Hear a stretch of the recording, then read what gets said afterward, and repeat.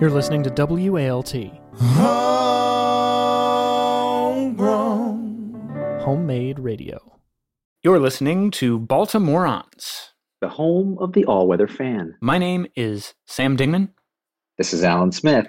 Let's get stupid. Baltimoreans. Hello, Baltimoreans. How are y'all doing? Lots of news this week. Lots of baseball-related activity. No baseball is going to get played anytime soon. Yes, emphasis on the related side of that hyphen. Related activity. Let's look back in the past for all of our baseball needs. How far back in the past, Smith, would you say approximately 85 years? Let's go 85 years back on this day. Orioles great Don Buford was born, and I think he's still alive, right? He's 85 years young today. I believe that is accurate. Let's do a momentary fact check. Happy birthday to you. Don Buford was born today as we record here, February 3rd, year of our Lord 2022. Buford, not only Orioles legend, but the first Bay Sox manager in the Bay Sox history. Well, we have a slight fact check. It turns out he was actually born yesterday. What? But, nobody's in the long arc of history, nobody is going to substantially differentiate. Happy belated birthday to you. What matters is he still alive? That's what I care about. Stole an even 200 bases, Alan Smith. Hit 200 and he was like, that's it, I'm done. Yeah, that's a good round number. Let's go out after 200 bases. I love it. A lifetime on-base percentage of .362. Yeah. 1,203 career hits. Not bad, man. Not bad. In his penultimate season, at the age of 34, he batted .290 and reached base 41% of the time, adding 19 hits and 54 RBIs along the way. That's probably before we even kept track of that.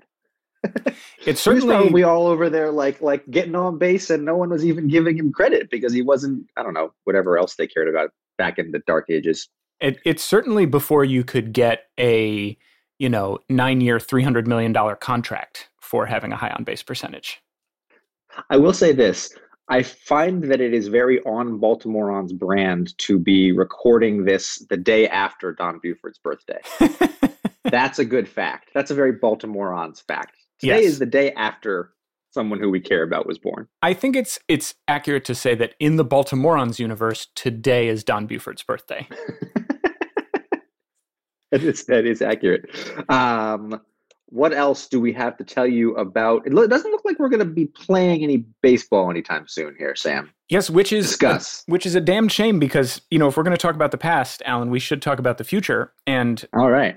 Earlier this week, no less of a luminary than Keith Law, who, by the way, I don't really know who crowned him King Prospect, but anyway, his honor. I'm sure he worked hard. His liege, His Highness, Keith Law, named Adley Rutschman the number one prospect, not just in the Orioles organization, but in all of baseball, Alan Smith. Number one. When was the last time we had a number one prospect, Sam? Well, I think it was Manny.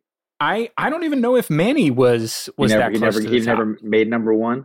Yeah. I mean, it may have been Dylan Bundy, so that doesn't bode well. May have been Dylan Bundy, yeah. It might have been Matt Wieters. Matt Wieters might have held that position for a second. I don't want to talk about Matt Wieters because I'm real worried that Adley Rutschman is Matt Wieters 2. Electric 2.0. But this is the thing about Adley Rutschman that is making me very, very sad is Adley Rutschman is 24, which for a catcher is for a human being 70. Right. That's true. And we are not, it's generally considered that a player's peak is between the ages of 25 and 32. He's not even on our best prospect is not even on our timeline. Exactly. We are not even the guys who are currently playing for us, but our best prospect is probably trade bait. Yeah, we are more than Adley Rutschman's window of prime away from contention. Now, I will say this to the question of prospects and prospect watching. I mean, I would love it if Adley's promotion to the big leagues corresponded with like a little bit of Orioles relevance, and maybe maybe he will be the grizzled veteran leading the squad by the time we actually are relevant again. Maybe he can play a lot of first base and DH some, save those knees. But did you see this? Because of obviously we're not going to get into spring training anytime soon, but the Orioles are running these like non-mandatory mini camps, as I assume most teams are. Did you see the list of characters who are attending the Orioles non-mandatory training camp? Tell me who I should be excited about. Apparently, you should be excited about Adley. So check. Okay. Then these are the following real people who are apparently in the Orioles organization. You. Gunnar Henderson, Colton Cowser, Jordan Westberg, Kyle Stowers, Heston Kjerstad, Patrick Dorian, Robert Neustrom, and Cesar Pareto. Now, God's honest truth, Sam, I had not heard of any of those people at all before knowing that they had reported to a minicamp. I had no idea who any of these people are after Adley. I will admit I had heard some of those names before, although who's Colston Captain Crunch? What's his name? Colston Cowser? Colston Cowser sounds like WSER. That sounds like a name from the Baltimoreans nickname episode, and I think it does. I think everybody knows that that's what that actually is. Well, I you know, when I was thinking about reading you this list of names, I was gonna add two imaginary people and see if you could pick them out. I didn't. Those are all real names. I mean, I hope that they're all elsewhere on Keith Law's list. I don't think they are. How deep does Keith Law's list go? Does he list the top 1,500 prospects? Not he deep enough. Order? Although it is worth noting, we've mentioned this on some of our recent broadcasts, that the rankings of the Orioles farm system do seem to be trending in a very positive direction. In that sense, the Mike Elias plan is working. It's working. It's working. The thing is, like, it seems like it's just so hard to get excited about any of it, even if we're ranked. I think we have like the 5th best or 3rd best farm system at last consensus ranking. But we have done such an astonishingly bad job of developing these prospects over the last few years. I can't even find it in my heart to get excited, because if you look at Adley's profile, he profiles as a catcher with some pop who is really good at calling pitches. That seems to be the consensus. And he last year in AA and AAA hit like, 290, I think, hit like 23 home runs.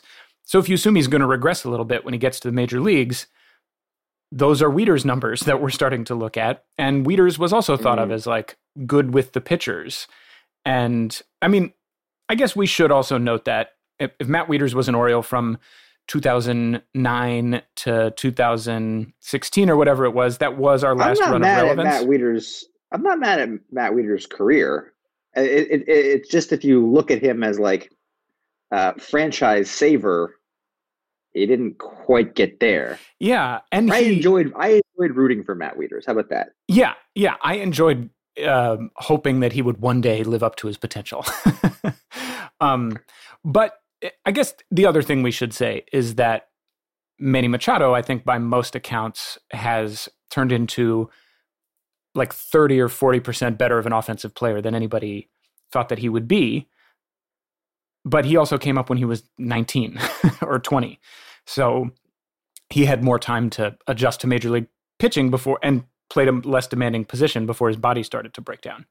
So I don't know. I want to be more excited, but I've just lost any capacity for enthusiasm about our ability to bring up one of these game-changing people who redefines a franchise. So here's a great statistic for you. Overall, 61% of all All-Stars, people who made the All-Star game from 2009 to 2018, were at some point top 100 prospects. 61%? Yes. Hmm. So it does. Matt Law is not totally Keith Law. Sorry, Matt Law is a soccer journalist who I hate. Keith Law is not totally making it up. Yep. No, and I mean, it's just interesting to me that he is so universally considered. And like he'll write these rankings and he'll be like, looks real rangy in the outfield, really sets his jaw when he like steps into the box. And I'm like, did you go to like every minor league game at the same time? How do you know all this? Yes, Keith Law is actually an artificial intelligence. It's a creation of 500 different robots who are scanning constantly the internet for video footage of all these players. I mean, I want him to be right.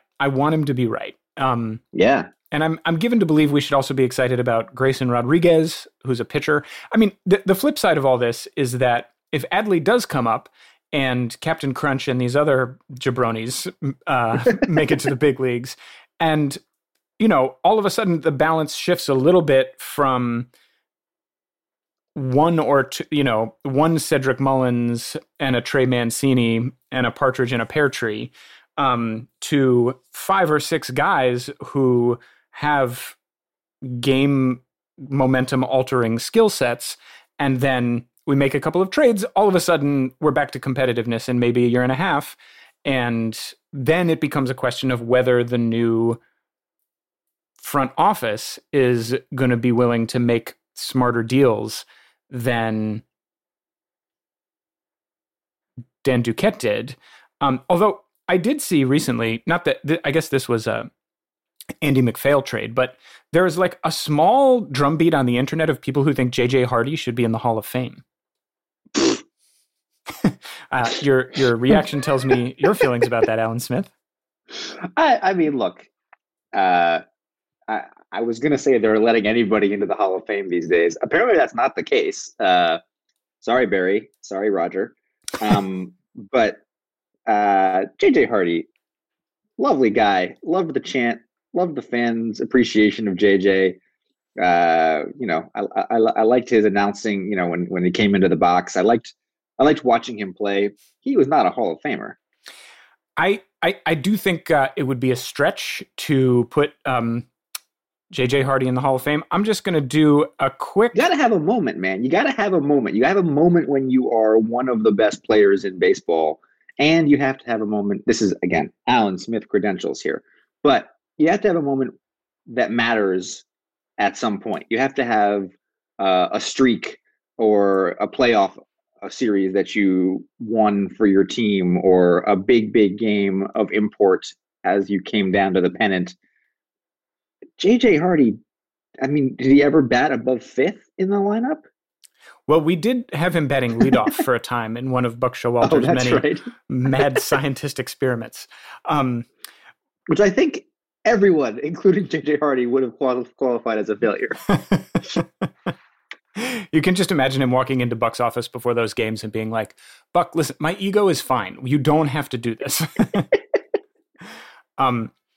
This is the thing, though, Smith, I think, like when we talk about the Hall of Fame, whether we're talking about JJ Hardy or Barry Bonds, I do think we're at this kind of interesting moment where it's like the last gasp of sort of old school Hall of Fame thinking, because I agree with you. You do, in my mind, to be a Hall of Famer, you just kind of have to feel like a Hall of Famer.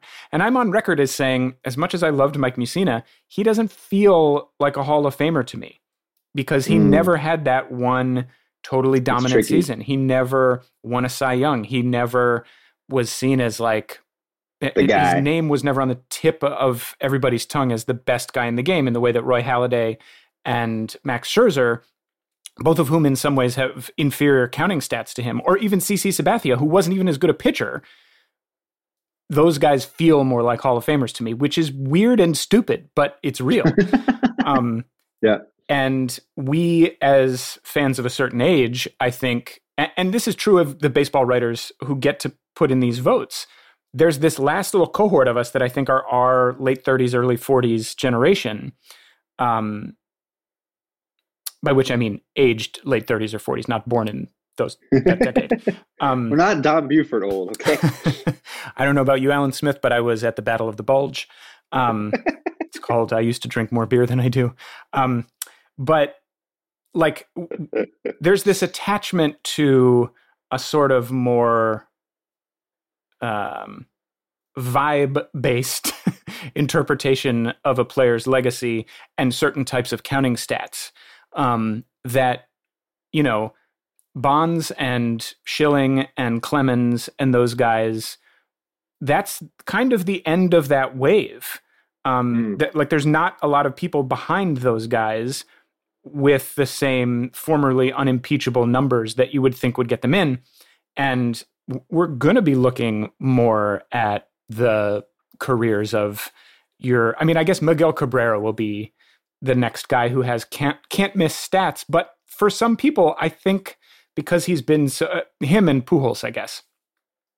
Pujols is unimpeachable. But I feel like there are people who are going to be a little whiny about Miguel Cabrera because he has so completely folded the last few years. That's interesting, but he, I mean, so you're saying like people will look at his resume and see 3 years of low production at the end, 5 years of low production at the end, and say that's not a Hall of Fame resume, and ignore the fact that there were 2 years when you would do anything possible to not face Miguel Cabrera. Yeah, and I would argue there were like maybe even 10. He was one of the best hitters of the modern era, and terrifying. Like had that like Barry Bondsian, you knew where he was coming up in the order, three people away. Like, let's start pitching around him now. Yeah, and I think the thing that was even more scary about him is you were afraid of his power, but his hands were so fast that if he knew you were just going to pitch him away to try to avoid him taking you deep and, you know, driving in 3 runs, he would just flick it to the opposite field and be comfortable like driving in 2 and letting the next guy take care of business. And there are so few hitters that do that anymore, that, like, you know, they used to call it professional hitting. And now the emphasis is so much more on either utter 5-tool dominance a la Mike Trout or Shohei Ohtani, or intense skill at a specialized subset of abilities. And Miguel Cabrera he doesn't really fit either of those molds very well. And by the time his candidacy comes along, we'll be so much more in that mode of thought about what makes a Hall of Famer. I'm not saying he won't get in. He'll definitely get in. But the conversation around it is going to be very interesting to watch. Yeah.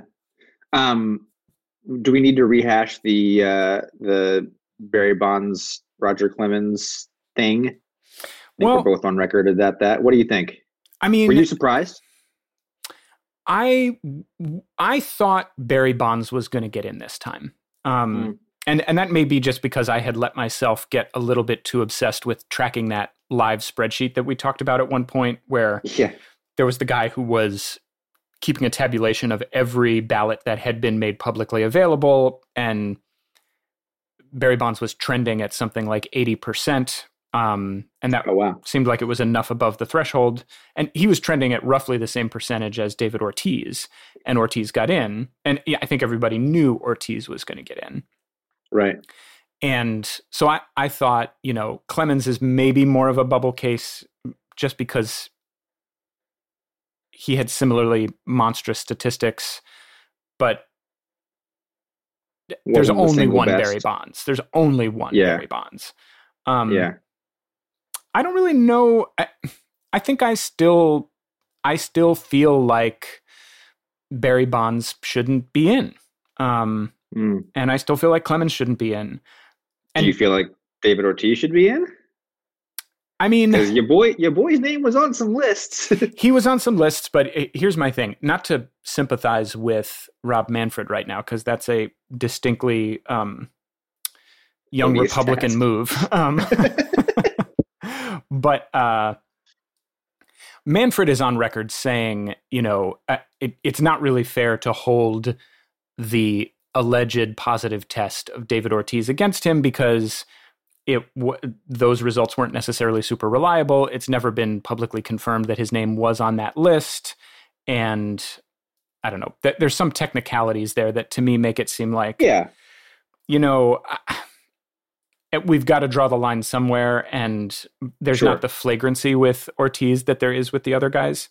The thing to me, I guess, is like, if you're going to let Bonds in, you have to let Palmeiro in, you have to let Sosa in. It opens the door too wide.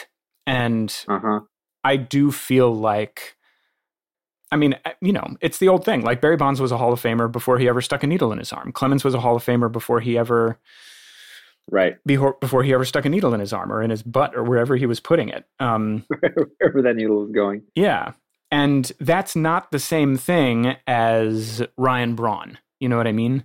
And Ryan Braun should not be in the Hall of Fame. And by that logic, neither should these other guys.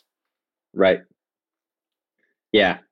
Yeah. And I guess I just feel like the Hall of Fame is more about tracking history than it is about, that those were unimpeachably the names of a decade or two of baseball. Just in the same way that, like, a generation of people came to watching baseball because of the Sammy Sosa, Mark McGwire, schmozzle. And Sammy Sosa and Mark McGwire were hitting home runs off of Roger Clemens and a bunch of other juicers. So the playing field was at least level slightly because everybody was doing it. So you're saying you think they should get in? Yeah, I think they should get in. I think the value of the Baseball Hall of Fame, if there is any value, and not totally sure that there is, but let's just say, for the sake of argument, that there is value in the Hall of Fame. It is as a historical moment and as a comparison to the past. And you can compare Barry Bonds to the past. You just have to do it with a big asterisk. Well, okay, so that's interesting. And it makes me think of a parallel that it relates to something else we wanted to talk about, which is, okay, so the Washington football team this week announced that they have changed their name to the Washington Commanders. I'm excited to see how you land this plane. Well, okay. I'm not claiming that I will. It's either going to crash or it's actually a hot air balloon with a drunken fiddler driving. But do you drive hot air balloons? I'm getting off track. So this is what I'm thinking. Sail. Okay. You look at the Cleveland Guardians. You look at the Washington Commanders. These are teams that had racist names, racist mascots, that have decided that it is important to correct the historical record and change their names to be more in line with modern times. So if you look at the game now, if you look at Major League Baseball now, there is no Cleveland Indians team. If you look at the NFL now, there is no Washington Redskins team. But there was. And by changing the name, you're demarcating eras of history. I support unequivocally the idea that those teams should change their names. Over to you, Kansas City and Atlanta, get with the program. Right. But I also think, in the same vein, it makes sense, if you look at the Hall of Fame, for there to be a gap where you're like, wait, why don't I see Barry Bonds' name here? Why don't I see Roger Clemens' name here? These were the greatest names of the generation. To me, their absence is the historical record. In the same way that the absence of these racist marks and racist names is part of the historical legacy of the sports at large. Oh, I guess I did just sort of make a Confederate war monuments argument, didn't I? Who's the young Republican now, Smith? Zut alors. Good. No young Republican would ever curse in French. Interesting. I know. I think I buy that. Right. Like it's not like we're not going to. It's not like history will erase them because they're not in the Hall of Fame. They'll still be remembered. They'll still be talked about. They'll still be et cetera, but they don't get to be on that particular hallowed ground, and they don't get to be commemorated in the same way. I buy that. And the dumb thing about all of this is they probably both will get in, because we have these ridiculous latter-day voting systems now where you can get in the way Harold Baines did, or the way Andre Dawson did, like the Veterans Committee, or like, I forget the name of it, but there are ways of getting voted, like getting in through the side door, basically, that make me feel like, I mean, just to be completely circular in logic, in a way that argues for an asterisk wing of the kind you're describing, where if we're going to say that somebody should be in the Hall of Fame, but they weren't good enough to be voted in by the official measures, what are we even doing? And if we're going to demarcate careers in different ways, we should have, a platinum wing and a gold wing and a silver wing and a bronze wing in the museum. Just let Keith Law work it all out, man.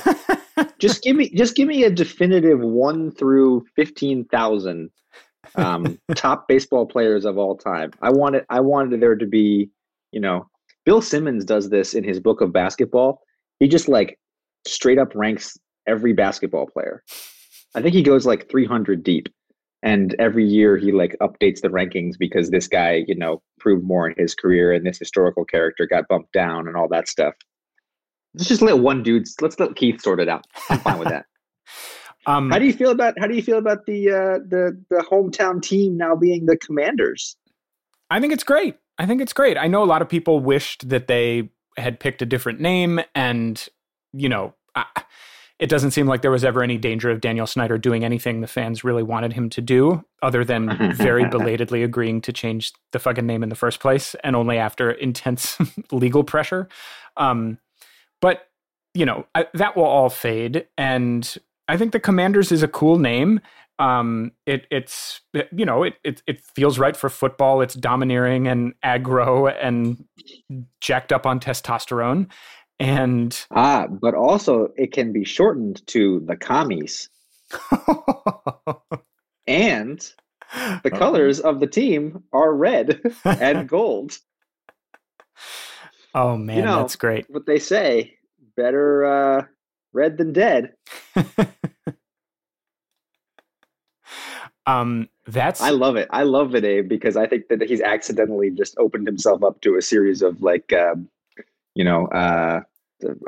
fight for the inner light, kill Quakers kill kind of chants. I'm calling them commies forever.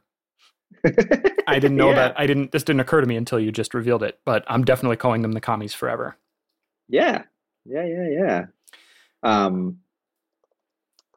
I think that the entire thing kind of works. Like the imagery that I've already seen for them kind of harkens back to me to like war, like Cold War propaganda stuff. Like I'm sure no one intended this, but it kind of all fits for me. Yeah. Well, so here's my question.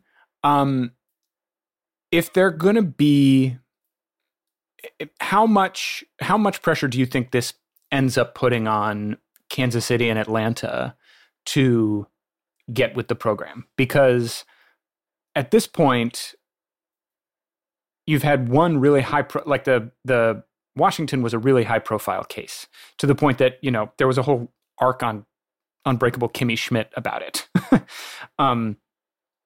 Cleveland, I think, was able to hide in the shadow of that conversation for a while, but they eventually did the right thing.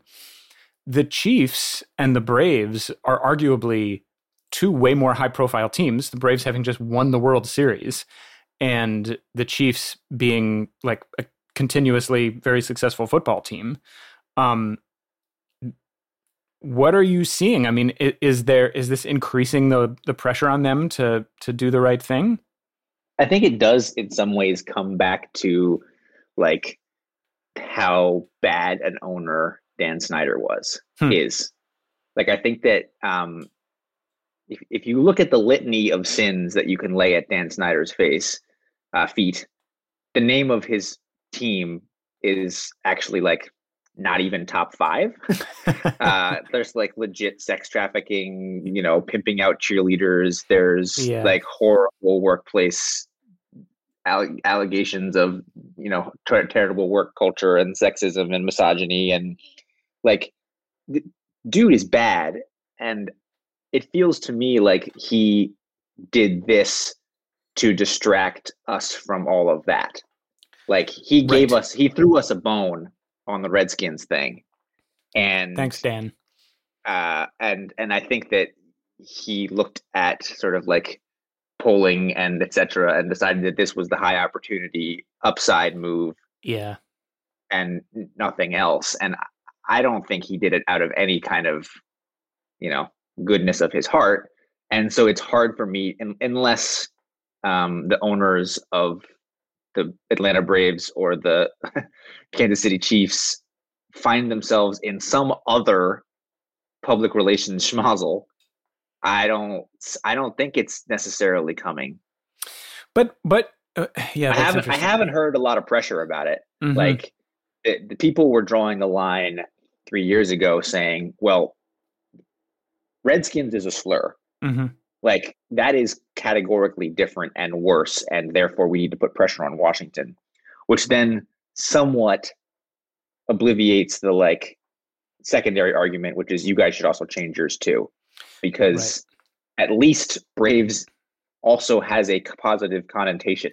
Right. At least Chiefs also is a leadership position, like there's something there you can cling to that while I don't, I don't actually plan or intend to defend. I would say that there are probably gradients, and Redskins was probably worse. Mm-hmm. That's interesting. So far on the show today, we have taken a stand for. We've really been all over the map statues. Ideologically. We're like, there's no gray areas when it comes to the Hall of Fame, but there are gray areas when it comes to racist team names. And, Confederate war monuments. Apparently I'm pro those. Yay. As a proud son of the South. Well, there is more football news, if I'm not mistaken, Smith. You identified a troubling valuation coming to us out of Denver.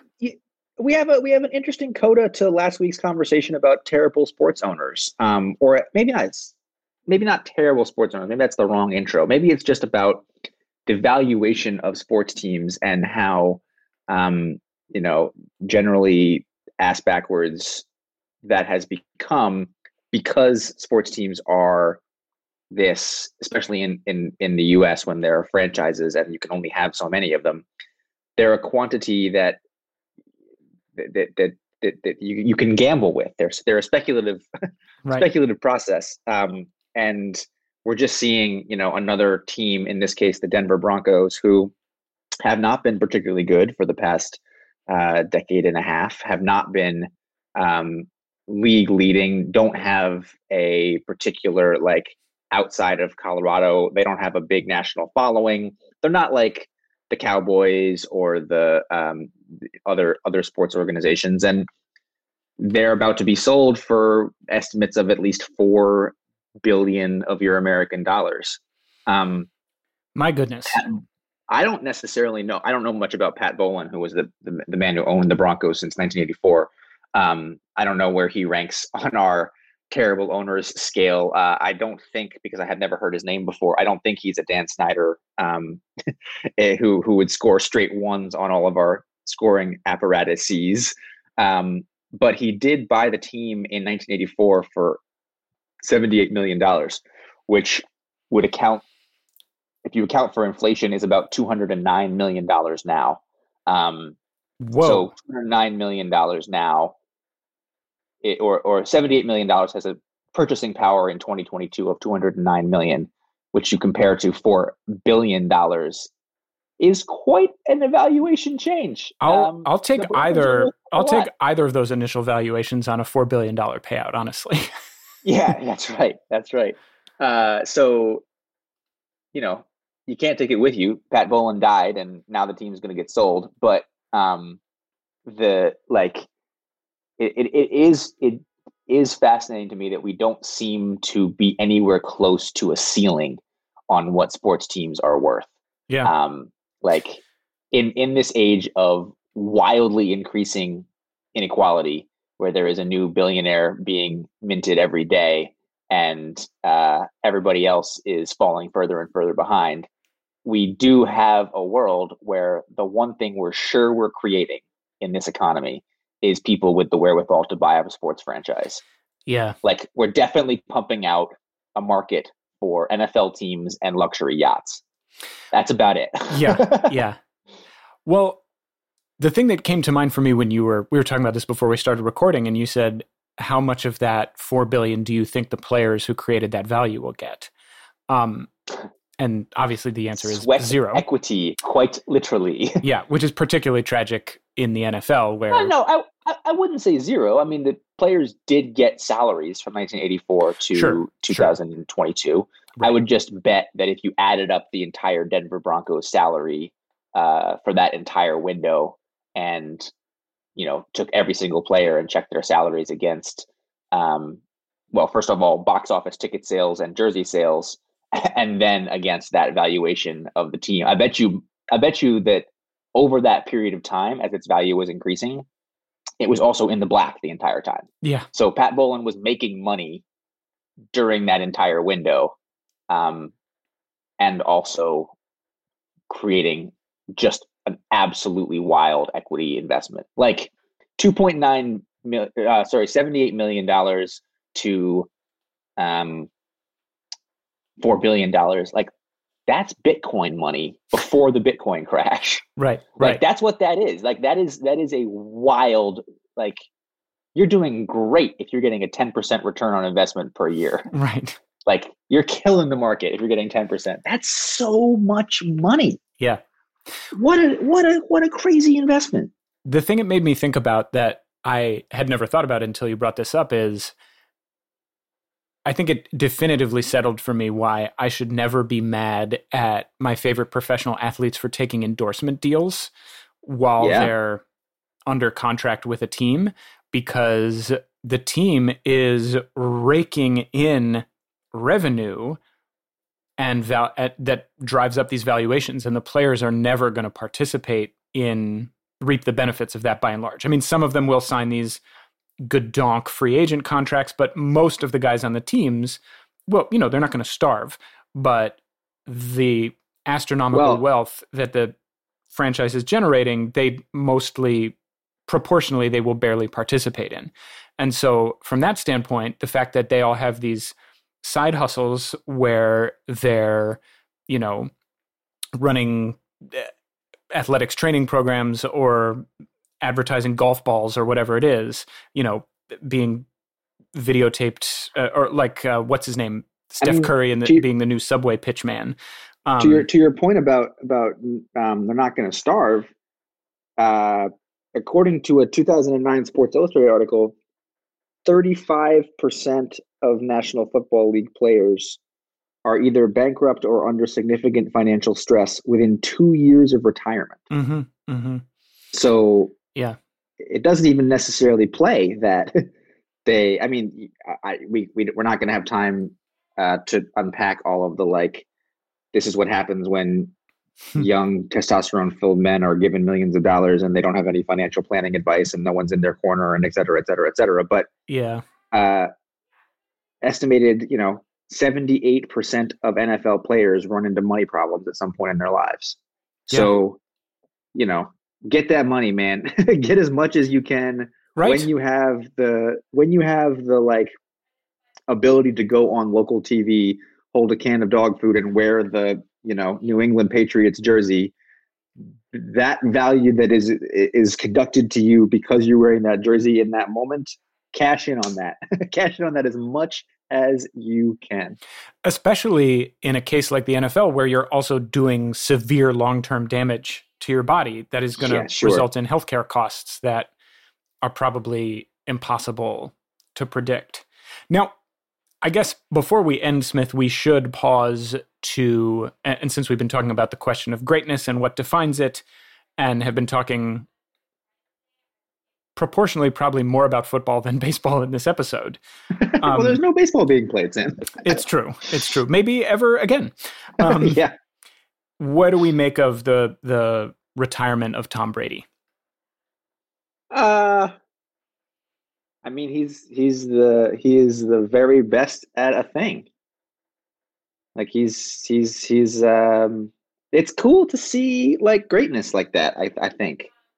I think like I am, he is like, there's this amazing football article. By that I mean like a true football article, like actually the world sport, soccer, about Lionel Messi's career, and it's titled "Lionel Messi is Magic." And I would urge everyone to plug in, like, to Google that phrase, Lionel Messi is magic, and find this article and read it, because it's like a statistical breakdown.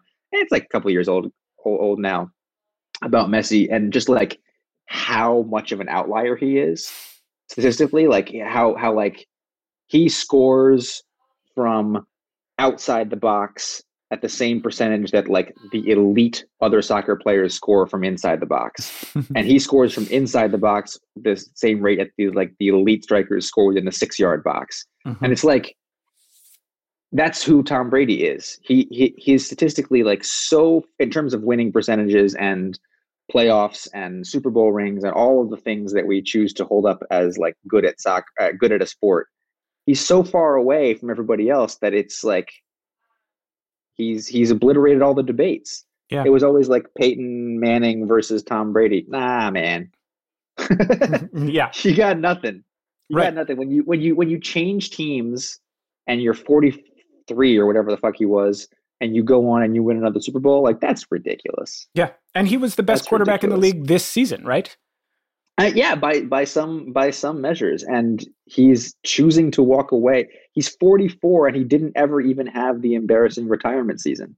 Yeah. Like, how crazy is that? He played football, a game that we were just talking about how it burns people out in 2 years, for 22 years. Yeah. Granted, he's at the one position where you don't get hit a lot, but he got hit. Like, Yeah. he got damaged. It is really remarkable. He must be the most boring human being it is possible to be. I sincerely worry about his mental health for what he's going to do now, because it sounds like that dude spent 380 days a year prepping to play football, Right. like physically, mentally, spiritually, etc. Like, I do not know what he's going to do right now. I fear for, like the depressed version of Tom Brady that doesn't have any competitive thing to go do, because he seems like a crazy machine. But damn, he was good at that one thing. Yeah. So here's my question. It seems like unquestionable that like Tom Brady is in the firmament. He's in the Michael Jordan, Lionel Messi, Babe Ruth, Barry Bonds. If Barry Bonds' career wasn't tainted, he's. Although you will now hear football fans saying Tom Brady's career is tainted because of a set of things. I don't think it's true, but carry on. Yeah, but he's on, he's on Goat Mountain. Yeah. If we look at any of the major pro sports, is the next person like that already on the field somewhere? Are we already witnessing the birth of that legend, or have they not yet stepped between the lines? I'd be interested to know what the Baltimoreans think on Twitter at @BMorons. But, like if we look at baseball, at this point, Mike Trout, he might be the greatest player in a generation, but he's not Tom Brady. And maybe just because of rings. Yeah. And Fernando Tatis Jr. Has he ever played in the playoffs, Mike Trout? Once. Oh. Okay, carry on. But the same, Fernando Tatis Jr., Ronald Acuna, Juan Soto, we're talking about, the most elite. I think that's really tricky, because I think that, so in the NFL, it's going to have to be a quarterback, not just because of longevity. And it's really hard to do anything other than be a quarterback in the NFL for more than 4 years at a high level without everything breaking. But also because only a quarterback really controls the game enough to like have some statistical outcome in whether or not you win. Like Mike Trout is very good at baseball, does not seem to be able to affect whether or not the Angels are very good at baseball. Right. Baseball is really hard for a single player to dominate. Yeah. Basketball, it's much easier. Mm-hmm. Not only are you one of five, but like the game is sort of predisposed for stars, a la Steph Curry, a la whatever, to be up there. I think that there's a actually sort of interesting debate between Jordan and LeBron James. So Jordan's highs are higher. LeBron James is actually pulling a Tom Brady. Right. He's been playing forever, and he's still really good. Yeah. He doesn't have it's actually kind of amazing that we're witnessing not that amazing. Sports science has advanced a lot. That's the answer. But LeBron James is 37. He has played so many more basketball minutes than anybody else, and has not not that he has played the most minutes, but that there has been no dip. Right. He's never been a liability. Yeah. And even as Messi Messi is beginning the slide. Age is starting to catch up with him. So we'll see whether or not he can keep reinventing himself to be some other new kind of player. But I think that those are the only sports where it could happen.